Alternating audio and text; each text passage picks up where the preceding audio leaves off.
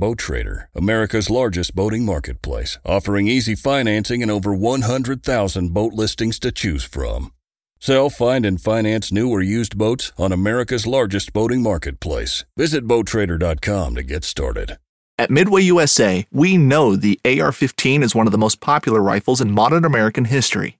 Known for its modularity and widespread use, it's often considered essential to any gun collection. The essential things you need to run an AR-15 are usually always in stock during shortages, things like magazines and 5.56 ammo. Whether you're looking to buy a new AR-15 or buy parts for your modern sporting rifle, log on and for just about everything for the outdoors, shop MidwayUSA.com.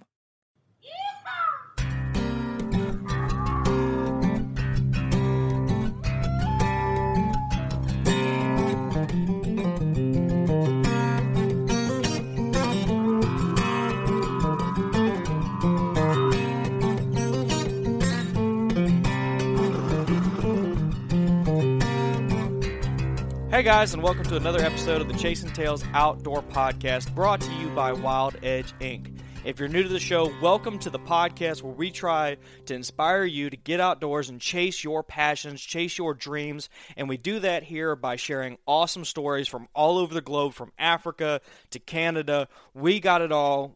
No subject is safe. And we just seek to bring the most awesome experiences we can find, the most awesome tales, chasing tales we possibly can. So thank you for joining us. I'm your host, Walt, and before we get to the show today, I just want to say thanks to Wild Edge Inc., the title sponsor of the podcast. They have the most simple, effective, and efficient way to climb any tree you need to.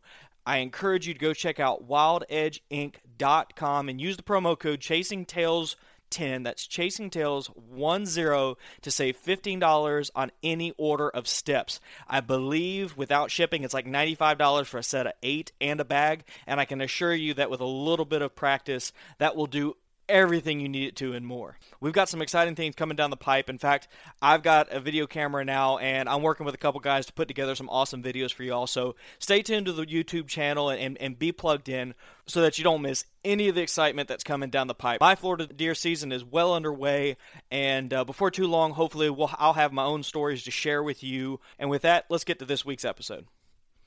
I have a return guest, and this is one that I have been trying to get on the phone for quite some time, and due to a hurricane that nixed the recording, but we are dedicated here to bring to you the best content possible. So I have been fighting to get this gentleman back on the phone, and here we are. I have got Sean Curran of the Sportsman's Alliance back on the phone. How you doing, buddy? Man, I'm doing great, Walter. Thanks for having me back on. I appreciate it. Oh, man. After we recorded the last podcast, you and I said, we chatted afterwards, and we agreed that we would do another. It was such a blast, and you're a phenomenal storyteller. So, a little different feel to this podcast. We'll be telling a story, maybe not a hunting story, but we're going to be talking about a new partnership between Sportsman's Alliance and Chasing Tales Outdoors, and that is something that I have been thrilled to announce for quite some time. Awesome, man. No, we've been thrilled as well too. I mean, we're really excited about the opportunity to start working together and collaborating more, and just being able to work through you and your platform to help get the message out about the organization is just a phenomenal opportunity for us as well. Well, and I've spent a lot of time.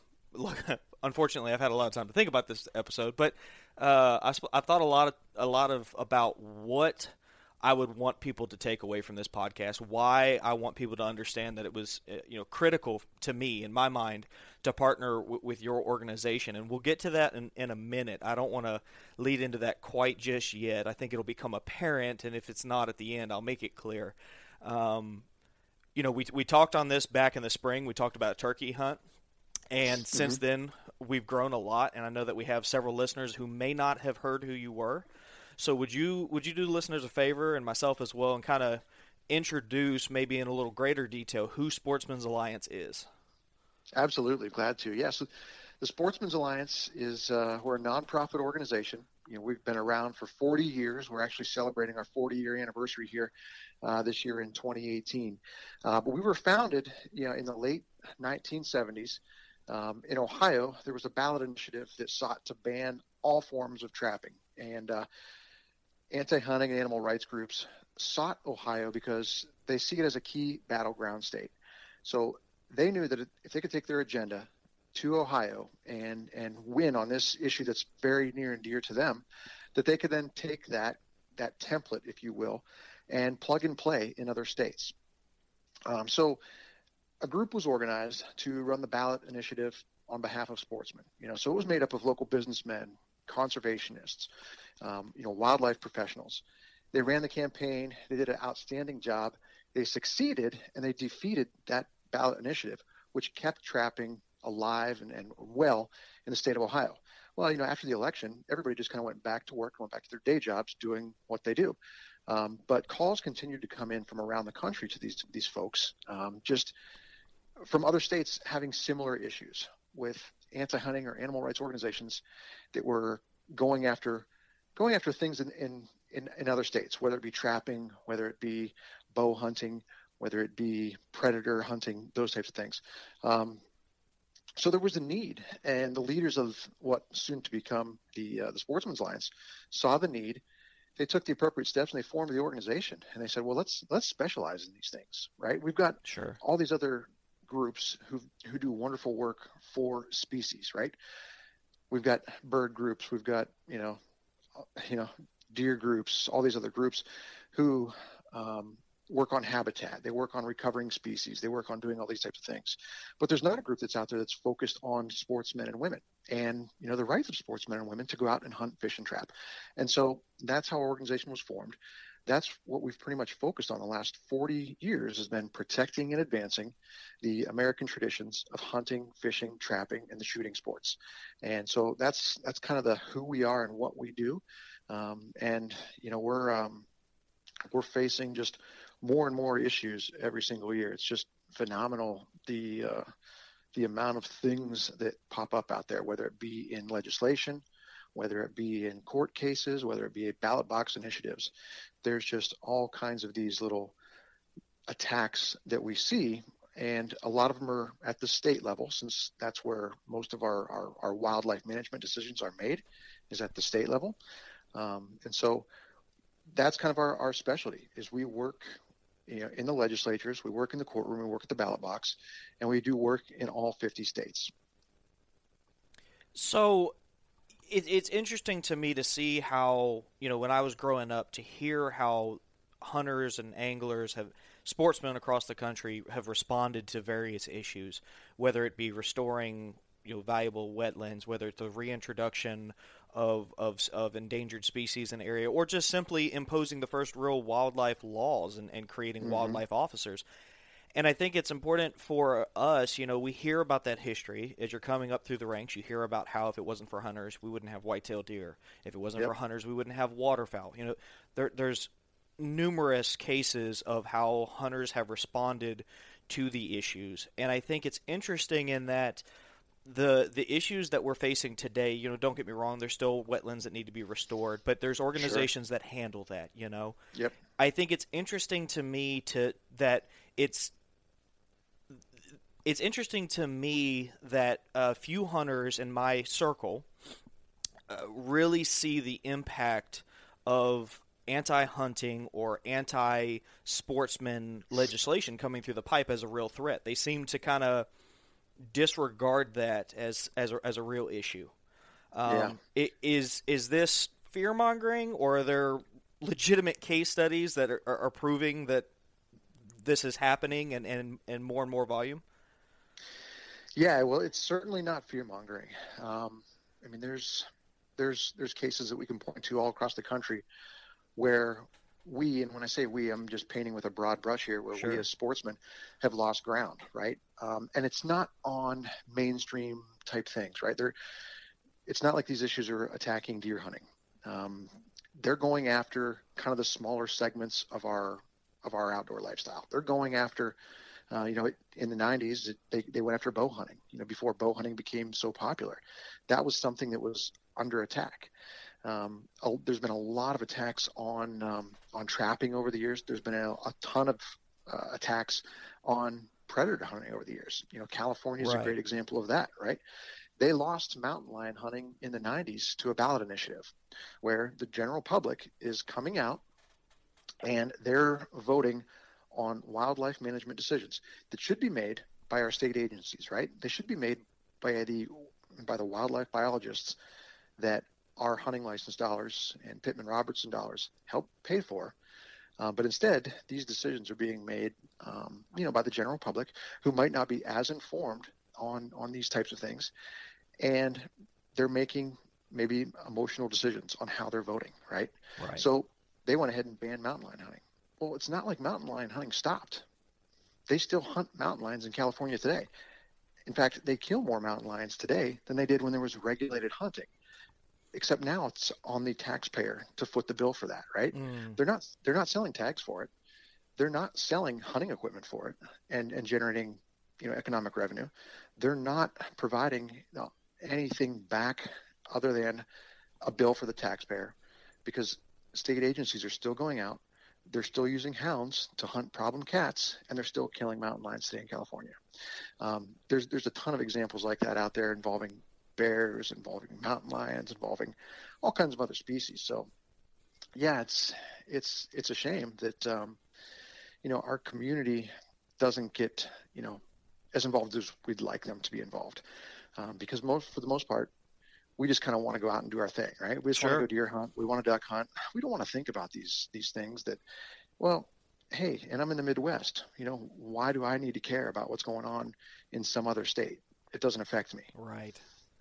So we kind of have that complacent mentality that, we've really got to shake that, and we really have to start getting more and more folks involved in just understanding what's going on out there and seeing the bigger picture of wildlife management and, where we could lose some ground here.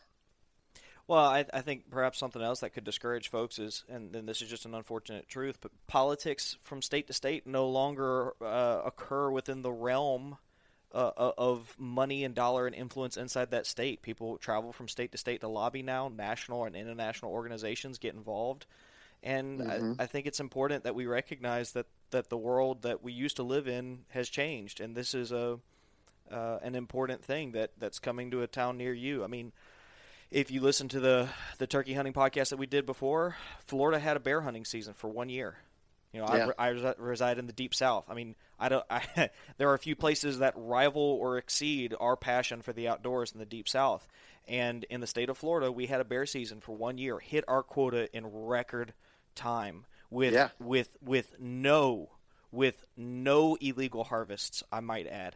And with lobbying and legislation, it was pushed back through, and bear hunting is now illegal in this state. And we lost the right to bear hunt within a year of when we actually regained it. And there's no shortage of bears here. It's not a conservation issue. No, not at all. And it was a perfect example of how the wildlife management system can work, how the tagging system can work, right? Because that quota was met, it was within 24 hours, if I remember correctly, right? And it was a conservative quota that was established, number one, because it was the first season. So they want to be conservative with that. They had real-time monitoring of when these bears were harvested and checked in, so that when they hit that quota, boom, close the season down. We're done, folks. I mean, that's incredible. That's wildlife management, in real time, using the technology that we have available today. But yet that's still not good enough, right? That's because the other side is just fundamentally opposed to any of us going out and hunting. I mean, that's really what it boils down to. It doesn't matter how precise we can manage anything. They're going to be opposed to it no matter what. And so these things might start with bear hunting, for example, or mountain lion hunting, but it won't end there. It will continue to spill over, and it will then come down to maybe bow hunting resurfaces here in another 10 or 15 years. If we've lost enough ground in some of these other spaces, right? Maybe that becomes the target again, because we've seen these things kind of be cyclical in nature over the years, where they kind of pick little niche hunting groups or what have you to focus on. There was a lot of focus on houndsmen and just dog owners in general, in the early 2000s, with a lot of bad legislation that was out there going after the dog industry. Well, that was affecting a lot of our, if you have a retriever or a pointer, or maybe you're just a hobby breeder because you have a great dog that you've trained and he's a master retriever, and you want to breed him. There's a lot of legislation out there that was going to be really, really restrictive and prohibitive to those types of things as well too. Tethering laws when it comes to dogs, right? How the heck are you going to send your dog on a 100-yard retrieve if you have to have him tethered at all times? So we see legislation like that all the time, and our government affairs team is monitoring these things all the time and just working their tails off to make sure that these little things don't get slipped into law someplace and voted on and approved. So yeah, I mean, it doesn't end with bear hunting. It doesn't end with mountain lion hunting or trapping or any of those types of things. That's just a step along the way for these groups. So let's touch on the member participation component of this. Yeah, I feel like there is this wonderful component, this wonderful benefit of the Sportsman's Alliance, and that is you send out newsletters and updates, call to action statements when it's important. And I think that for me is really nice, largely because I'm busy as hell. Yeah. I mean, I don't have the ability to help monitor in these areas. So you're doing that for us, and it comes out in these blasts when it's important. Can you kind of talk about what the aim is of member engagement in the process? Yeah. So, first of all, those emails are free. Anybody can sign up for them. If they go to sportsmansalliance.org and sign up for our Sportsman's Weekly newsletter, we'll have their name, address, email address. And then when issues do pop up in your state, we'll send out an action alert so that if you are living in Tennessee and there's a piece of legislation being introduced in Tennessee, we'll then send out an action alert to all those individual people who are receiving our newsletter in the state of Tennessee.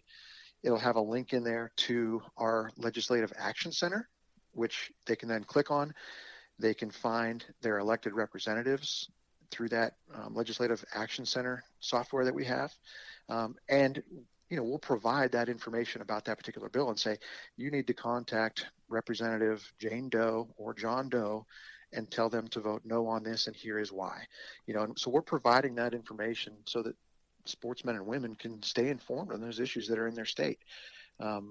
We do the same thing on national things. If we're working on something like the Yellowstone grizzly bear, for example, that's kind of a national issue because it involves the Endangered Species Act. We'll send out those national things to everybody. So that's a free service that we provide, right? We want people to be informed, because the more people who are informed, the better off we all are. Well, let me ask you this: there's a myriad of different avenues that we could take this, and I'm good for rabbit holes. We could chase the rabbit all day long. Right. Let's not do that for the sake of this. What two important issues, if you had to pick two, what are the two biggest issues that are on SA's watch list right now? Yeah, no, that's a perfect question, and that'll keep us focused, because there's we can start going all over the place. So the two biggest things that we're working on right now, number one, I just mentioned the Yellowstone ecosystem grizzly bear. That would be one. The second would be New Jersey and black bear hunting in New Jersey. Those are the two biggest things that we're working on right now. I'll start with the Yellowstone ecosystem grizzly bear. Back in 2017, U.S. Fish and Wildlife Service recommended that grizzly bears in the Yellowstone ecosystem be delisted. And I keep saying Yellowstone ecosystem because I want it to be perfectly clear that we're not talking about Yellowstone Park, right? We're talking about the whole ecosystem, which is just a huge, huge area in parts of Montana, Wyoming, and Idaho. So grizzly bears have exceeded their recovery goals in this area. They've exceeded it several years ago. Populations continue to grow. So they no longer meet the definitions of threatened or endangered. So they should be removed, right? So when an animal is removed from ESA protection, they're then returned to the states for management, right? Because under the North American model, we manage wildlife at the state level. So Wyoming and Idaho were going to move forward with actual grizzly bear hunts this year. Unfortunately, I mean, it was very predictable. It was going to end up back in the courts. Some anti-hunting animal rights organizations sued.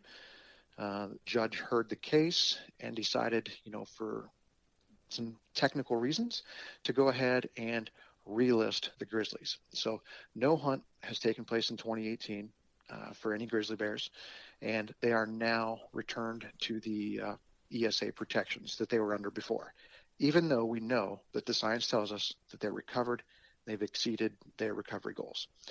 So right there and then, we've got a broken system. We have something that should be returned to the states for management, and it's not. It doesn't make any sense. It's only done because of ideologies. It's not done because of science. The second thing, jumping over to New Jersey, we have a newly elected governor who made campaign promises that he was going to stop black bear hunting in the state of New Jersey if elected. He was elected, came into office, and by executive order did everything that he could to stop black bear hunting in the state of New Jersey. He was only able to stop it on public lands. So you can still hunt black bears in New Jersey. It's only on private property. But if you don't have a place to hunt and you rely on public lands for your hunting, just like you and I do for a lot of our hunting, guess what? We can't hunt black bears now in New Jersey because we can't hunt them on public lands. So, I mean, that's not only an attack on scientific wildlife management, that's an attack on our public lands, because he's taking away access from people right then and there. He's taking away access from sportsmen, right? Right. And those public lands are bought for and managed off of our licensed dollars. So right here, you just have a blatant abuse of power by a governor who made campaign promises to some of his anti-hunting and animal rights friends. And now, we're involved in a court case out there. We're partnered with New Jersey Outdoors Alliance and SCI. And the three of us are suing, the New Jersey government because of what they're doing out there. So, these lawsuits are unfortunate because it's a silly way that we have to go about things. What is just common sense for you and I and for many other people, we now have to go ahead and spend a lot of money to fight these things in the courtroom. It's mind-boggling, just the amount of things that are like that are out there, Walt, that we get involved with on a regular basis. So what is the next step, having had put these fires out? It's one thing to prevent these things from happening, or it's to stop these things from happening as these suits happen, because obviously it's important. But what's the next step to prevent these ridiculous cases from occurring? Is there legislation in states that we can push to root this out? Yeah, it's really hard because there is no silver bullet. Right. We don't know, and our side is oftentimes reactionary to these types of things. We don't know when the next thing is going to happen. We don't know when the next lawsuit is going to come down. We don't know when the next campaign promise is going to be made by somebody and they're going to do something in office to stop some form of hunting. So it is extremely hard to be, to know what those next steps are, because we don't know where the fight is going to be. We just have to be ready for a lot of these types of things. Yes, there are some things that and not every state is, like a ballot initiative state, for example. So there could be some things that states can look at there to stop wildlife measures from being put on ballot initiatives. There are still a number of states that are ballot initiative states that are out there, though. So those particular states have to be very careful and watch what some of these groups might be doing. You kind of have to watch for smoke, because oftentimes where there's smoke, there's fire. A good example of that could be, shortly after the whole Cecil the Lion thing that popped up a couple years ago, that was obviously a social media firestorm and everything that went along with that. The Humane Society of the United States, oh my gosh. Yeah. We got a lot of interesting interesting emails and social media messages during that time frame. Let me tell you, and that's yeah, I'm not going to go down rabbit holes, but the animal rights friends are not very nice. I'll just leave it at that. But Humane Society of the United States, they issued a report shortly after Cecil the lion, and it basically said that they were going to be going after mountain lion hunting. They wanted to make the mountain lion, quote unquote, America's lion, America's Cecil, if you will. So we started, sniffing around. We saw that smoke, and we started looking at the states where it might be possible for some sort of measure to come down on a ballot initiative. And last year, HSUS was trying to gather enough signatures to actually put it on the ballot in Arizona. They were going to go after mountain lion hunting in Arizona. They were going to ban it. That would have been a tough one, right? Arizona is a costly state to do business in when it comes to ballot initiatives, because these things are won and lost on the public airwaves. And so that means you have to buy airtime. That means you have to raise a lot of money and have very effective messaging and have your television commercials running in prime time when the voters are going to be watching to give them the information so that they vote the right way. Fortunately, things kind of fell apart on HSUS's end. Their past president and CEO had some issues going on there with sexual harassment, some other types of things. So things kind of crumbled from the inside, and that whole initiative dissipated. However, they still have a ton of money in the bank, and I would believe that issue is still going to be one that they're going to come back to. Whether they come back to Arizona or not, who knows? It could be Colorado. It could be a number of different states. They outlined 5 different states, that they were looking at mountain lions here in America. So they're going to come back to it, because banning hunting is one of their top 5 initiatives. They have it right there in plain sight on their website, what they're going to be going after. And so, they frame it as trophy hunting, but we know that it's hunting. They're coming after hunting. And so that's why we need more and more people to be involved and more people to be members of the Sportsmen's Alliance, so that when these things happen in your state, we can mobilize, we can really cause a grassroots swell, and we can affect things. We can let our elected officials know, hey, we're here, and we know what's going on, and we're going to hold you guys accountable. So, I mean, it's just imperative to get more and more people involved in these types of things. Yeah, and I think it's important for people to realize the scope and the magnitude of the Humane Society's budget. I mean, you're talking about an organization that has a top 5 protocol to get rid of our outdoor pastime, the backbone of conservation funding. Right. And you're talking about $100+ million budget. I mean, that's a lot of money. Yeah, I mean, that's just their annual budget. That's not like their total assets. Right. A couple of years ago, we looked at just total budgets of the top 5, anti-hunting organizations, and we kind of classified these organizations by the ones that we see the most, right? The ones that we see in the courtrooms, the ones that we see behind these ballot initiatives. So we took a look at them, and their collective annual budgets was over $500 million. When you start adding up their total assets, it's over $800 million. I mean, it's just huge, the amount of resources that these groups have behind them. But what we have is we've got science, right? We've got almost 100 years of the North American model of wildlife conservation working.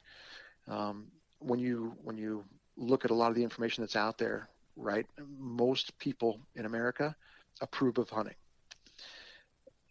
Then you can start, people get it. People approve of hunting, but we have to have the right messaging behind it. We have to have the right image behind it. We have to give the public, the information and frame these things correctly so that they understand, hey, yeah, it's important that we still have mountain lion hunting in this state because X, Y, and Z. We have to marry that information up with the right messaging and deliver it in a timely fashion. And that's hard when you don't know when the next issue is going to be, right? Exactly. That's our biggest challenge. And that's when the tinfoil cap wearing people like me start texting you at all hours of the night saying, hey, have you seen this ballot initiative in the state of Florida? Yeah, but we we need that help, though. I mean, I know. there are so many different things out there, and it's just, it's amazing. It just never ceases to amaze me how many things are going on out there across this country, and it's all done at the state level, right? And so that's why it's important to send those texts and give us a heads up. Hey, did you see this? What's going on in Florida? Because I'm going to take it right to our government affairs guys and say, hey, what have you guys seen on this? And they're going to be on it. And with 50 other states, you've got 50 other issues going on out there. Sure. And so it's a lot to cover for all of us. I think it's also important for people to realize that the Humane Society, despite its name, it's under 1% of that $100 million annual budget is going to the shelters.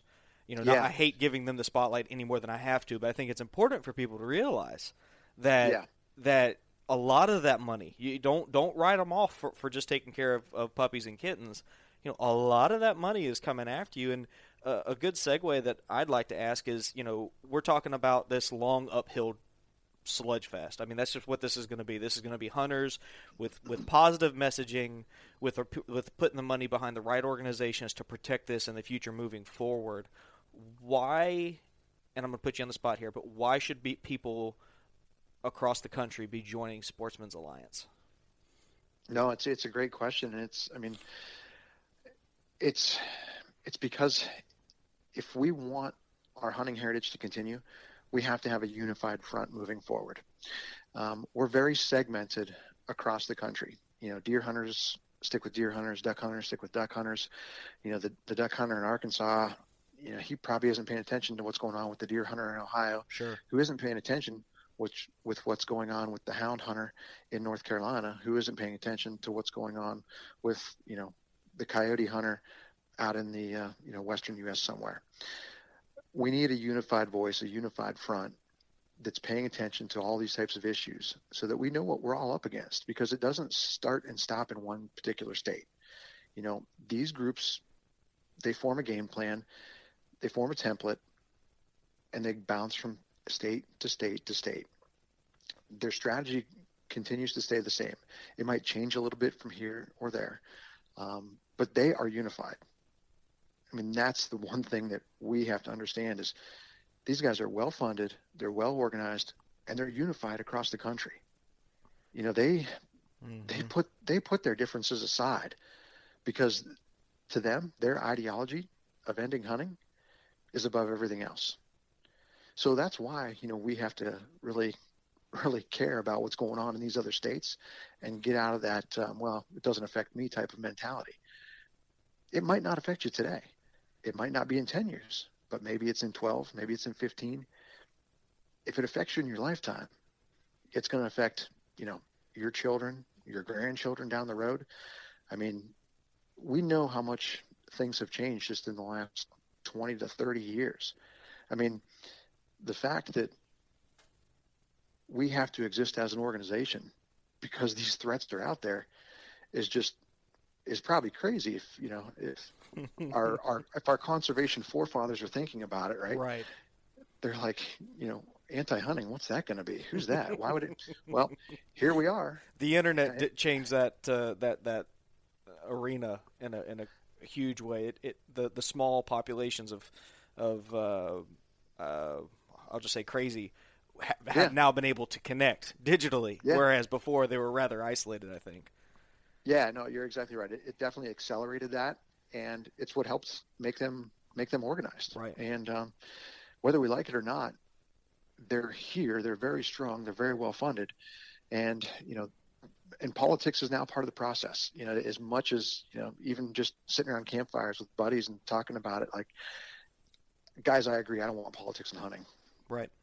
But I don't have a magic wand to make it go away. It's here. I mean, just look at the example in New Jersey. I mean, that's a shining case of an elected official making a campaign promise that he's going to ban hunting, and he goes in and bans, does everything that he can, and bans black bear hunting on public lands. He's even on video. There was a Facebook video that he put out saying he wished he could do more, and he will try to do more. So he's not done. Right. I mean, it's just absolutely crazy that we've got this model of conservation that works. But just because somebody's opposed to it, then all of a sudden we're just going to throw all the science away just because somebody thinks somebody else shouldn't go do something. It's just ridiculous.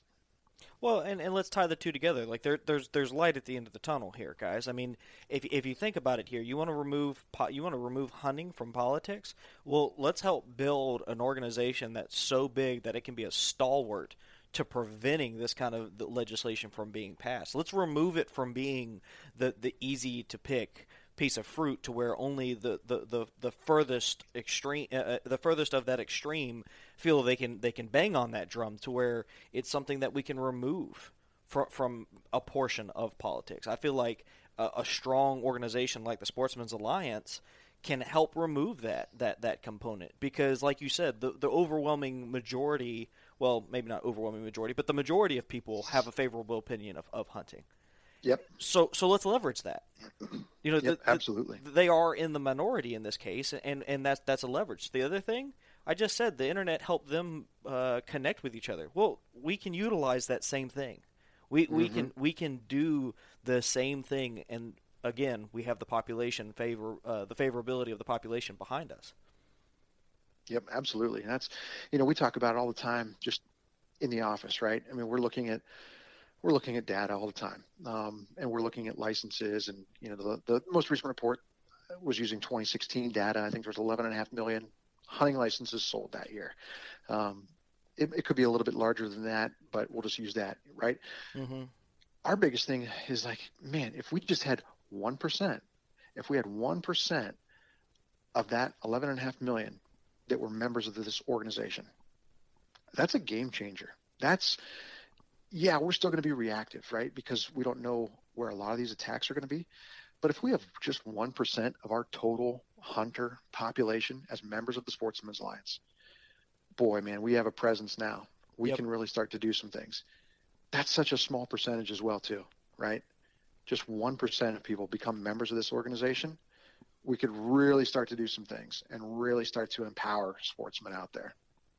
Well, and I challenge everybody to really examine themselves honestly and say the other two components of this that I think are most heavily protected by hunters would be their right to bear arms, which makes sense, right? You need that to hunt. Have you joined an organization that protects those rights? Well, okay. Have you joined an organization that's helping with whatever specific or broad ecological issue there is for conservation? Well, chances are you said yes. This is that third missing piece. This is equally as important. And to me, it's one of those things where I judge my fellow hunters largely by where they put their money.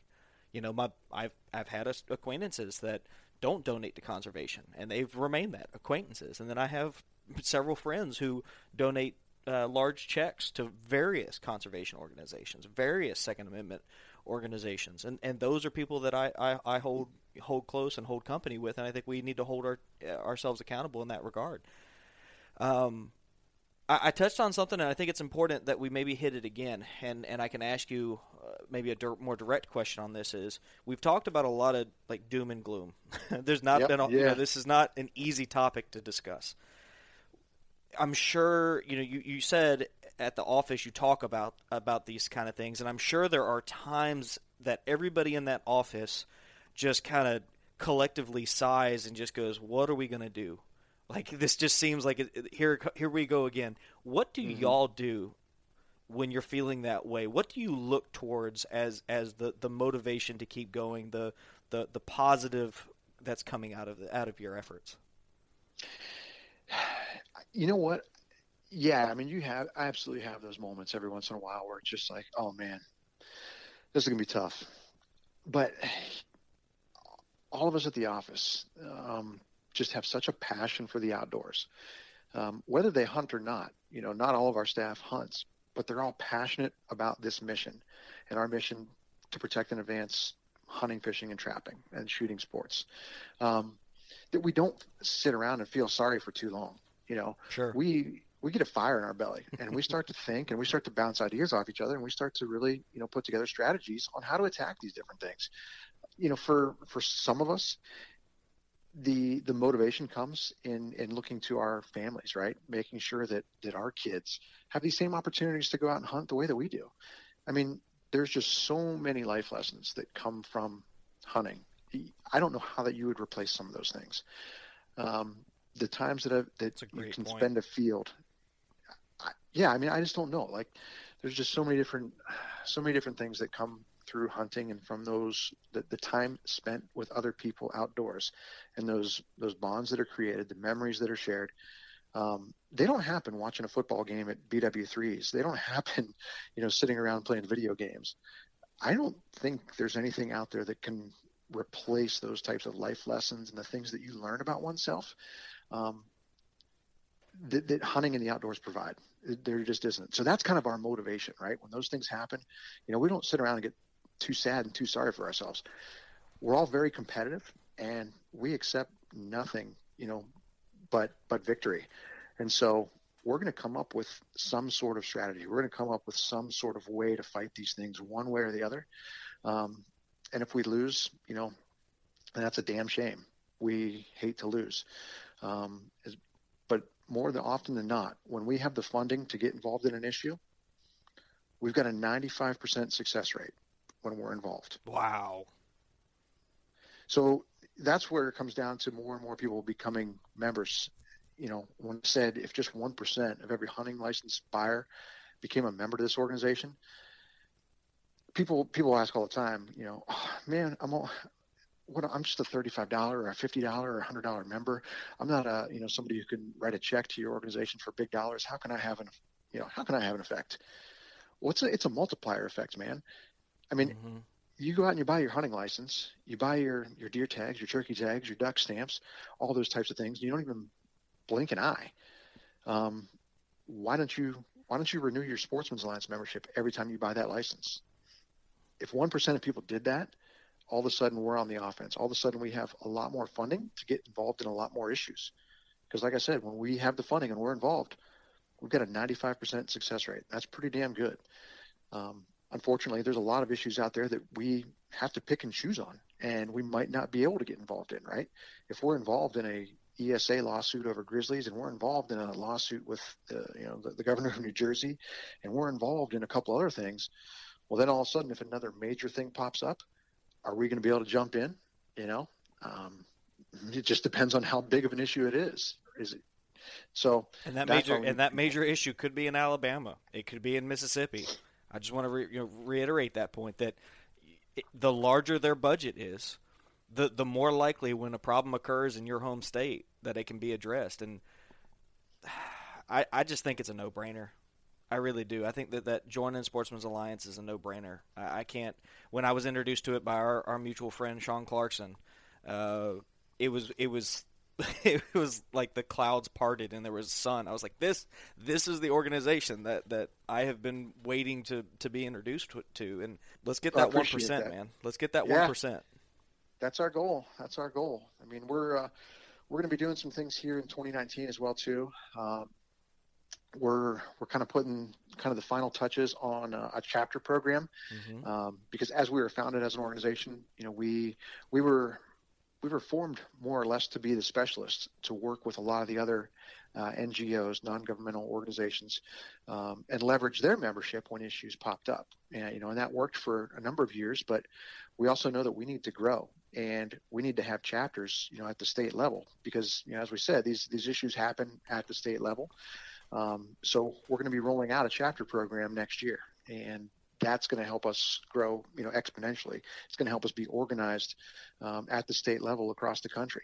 So, that stuff is going to be coming, and we definitely want people involved in that so that we can help mobilize and be ready for these things when they do happen.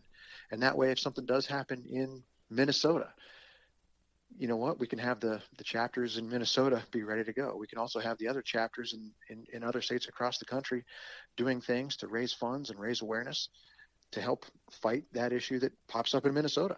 So, we'll circle back and have maybe another show or another podcast when that is ready to roll.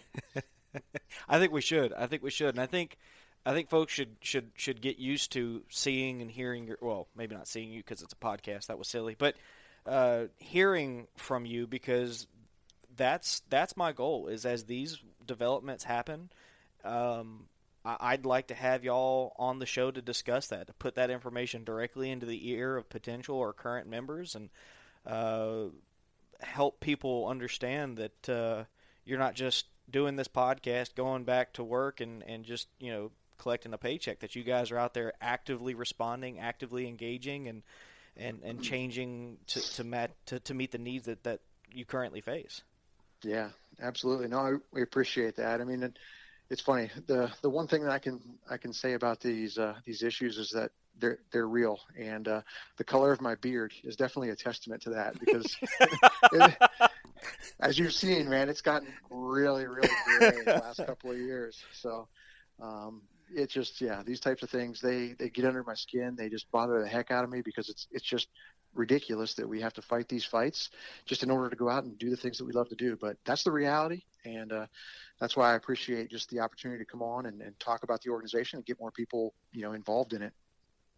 Absolutely, dude. No, I'm honored that you take the time to record with me and to join forces and get the word out there, man. I'd love to have you on periodically to kind of touch base on some of the issues that we discussed on. If there's some movement that occurs with the New Jersey black bear hunt, if there's a victory, we need to have that on the airwaves just as much as these are dark time messages. I mean, absolutely. I want to get that out there to everybody. Yep, absolutely. We have to celebrate those victories. Absolutely, that's for sure. I mean, that's why we're doing it. And sometimes those victories are things that we don't even hear about. Yeah. And so right. that's what. And when the way I say that, because these victories aren't heard about, it's usually like a piece of legislation that our government affairs team kills, right? Right. That still should be celebrated. Yeah. We should be like, oh my gosh, thank goodness we got the word out. Our members did this because they called their representatives, right? And their representatives were like, whoa, we heard from a lot of sportsmen, so we want to keep our jobs as your elected officials. So therefore, this thing is not going to go anywhere. And that's how it works. I mean, the politicians, our elected officials, they want to hear from us, and when they do, they listen. So it's all good. We'll keep the stuff coming. We'll keep the information coming, and keep getting people involved. Well, listen, it is hunting season. I have kept you for about as long as I want to keep you on a weekend during hunting season. We talked off the air before we started recording. You're going after a fall turkey, trying to punch that tag, and that's right. You're going with the bow, right? Yeah. My man. Why not make things harder than they're already going to be? So, no, I already told my daughter, because she and I are going to go out. And I said, we're going to do it with the bow. And she's like, that's going to be hard. I'm like, well, I'm already guaranteed we're not going to see any turkeys anyway, so I might as well just go hike around with my bow. And at least it'll look like a cool Instagram picture when I take it or something. I don't know. Yeah. Yeah, you what you need to do is get you a Yeti mug and put the tag in there with a little water if it's not filled, and it could just be a little cliche, tag soup kind of post, and you're That's good. Right. Yeah. I'll do. Hopefully I don't have to do that come November 25th, but I got 3 weeks to get it done. So yeah, man, I'm going to go get after it. My girl just got home, so we're going to get changed and head out to the woods. Well, I have faith in you, man. I'm not going to keep you any longer, guys. If you haven't been sold yet, stay tuned, because I'm going to bring you more of the Sportsman's Alliance. Sean is going to come back on here, and we're going to convince you, but I'm certain that everybody who heard this podcast is going to join and help us get that 1% of hunters out there signed up. And after 1% of hunters, we're going to move to 1% of all sportsmen. We're going to make this a nationwide event. This thing's gonna go viral. It's gonna stay viral, and we're gonna change the face of sportsmen's politics in America, all doing it together. If you enjoyed this podcast, hit that subscribe button. Leave us a rating and review. Let me know if you enjoyed talking to Sean and what kind of topics you'd want to hear from him. What would be important for you, the listeners, because I've got listeners all over the country, all over the globe for that matter. So send me a message. Let me know what we can touch on, what we can convince you if we haven't already. And until next time, y'all enjoy the outdoors.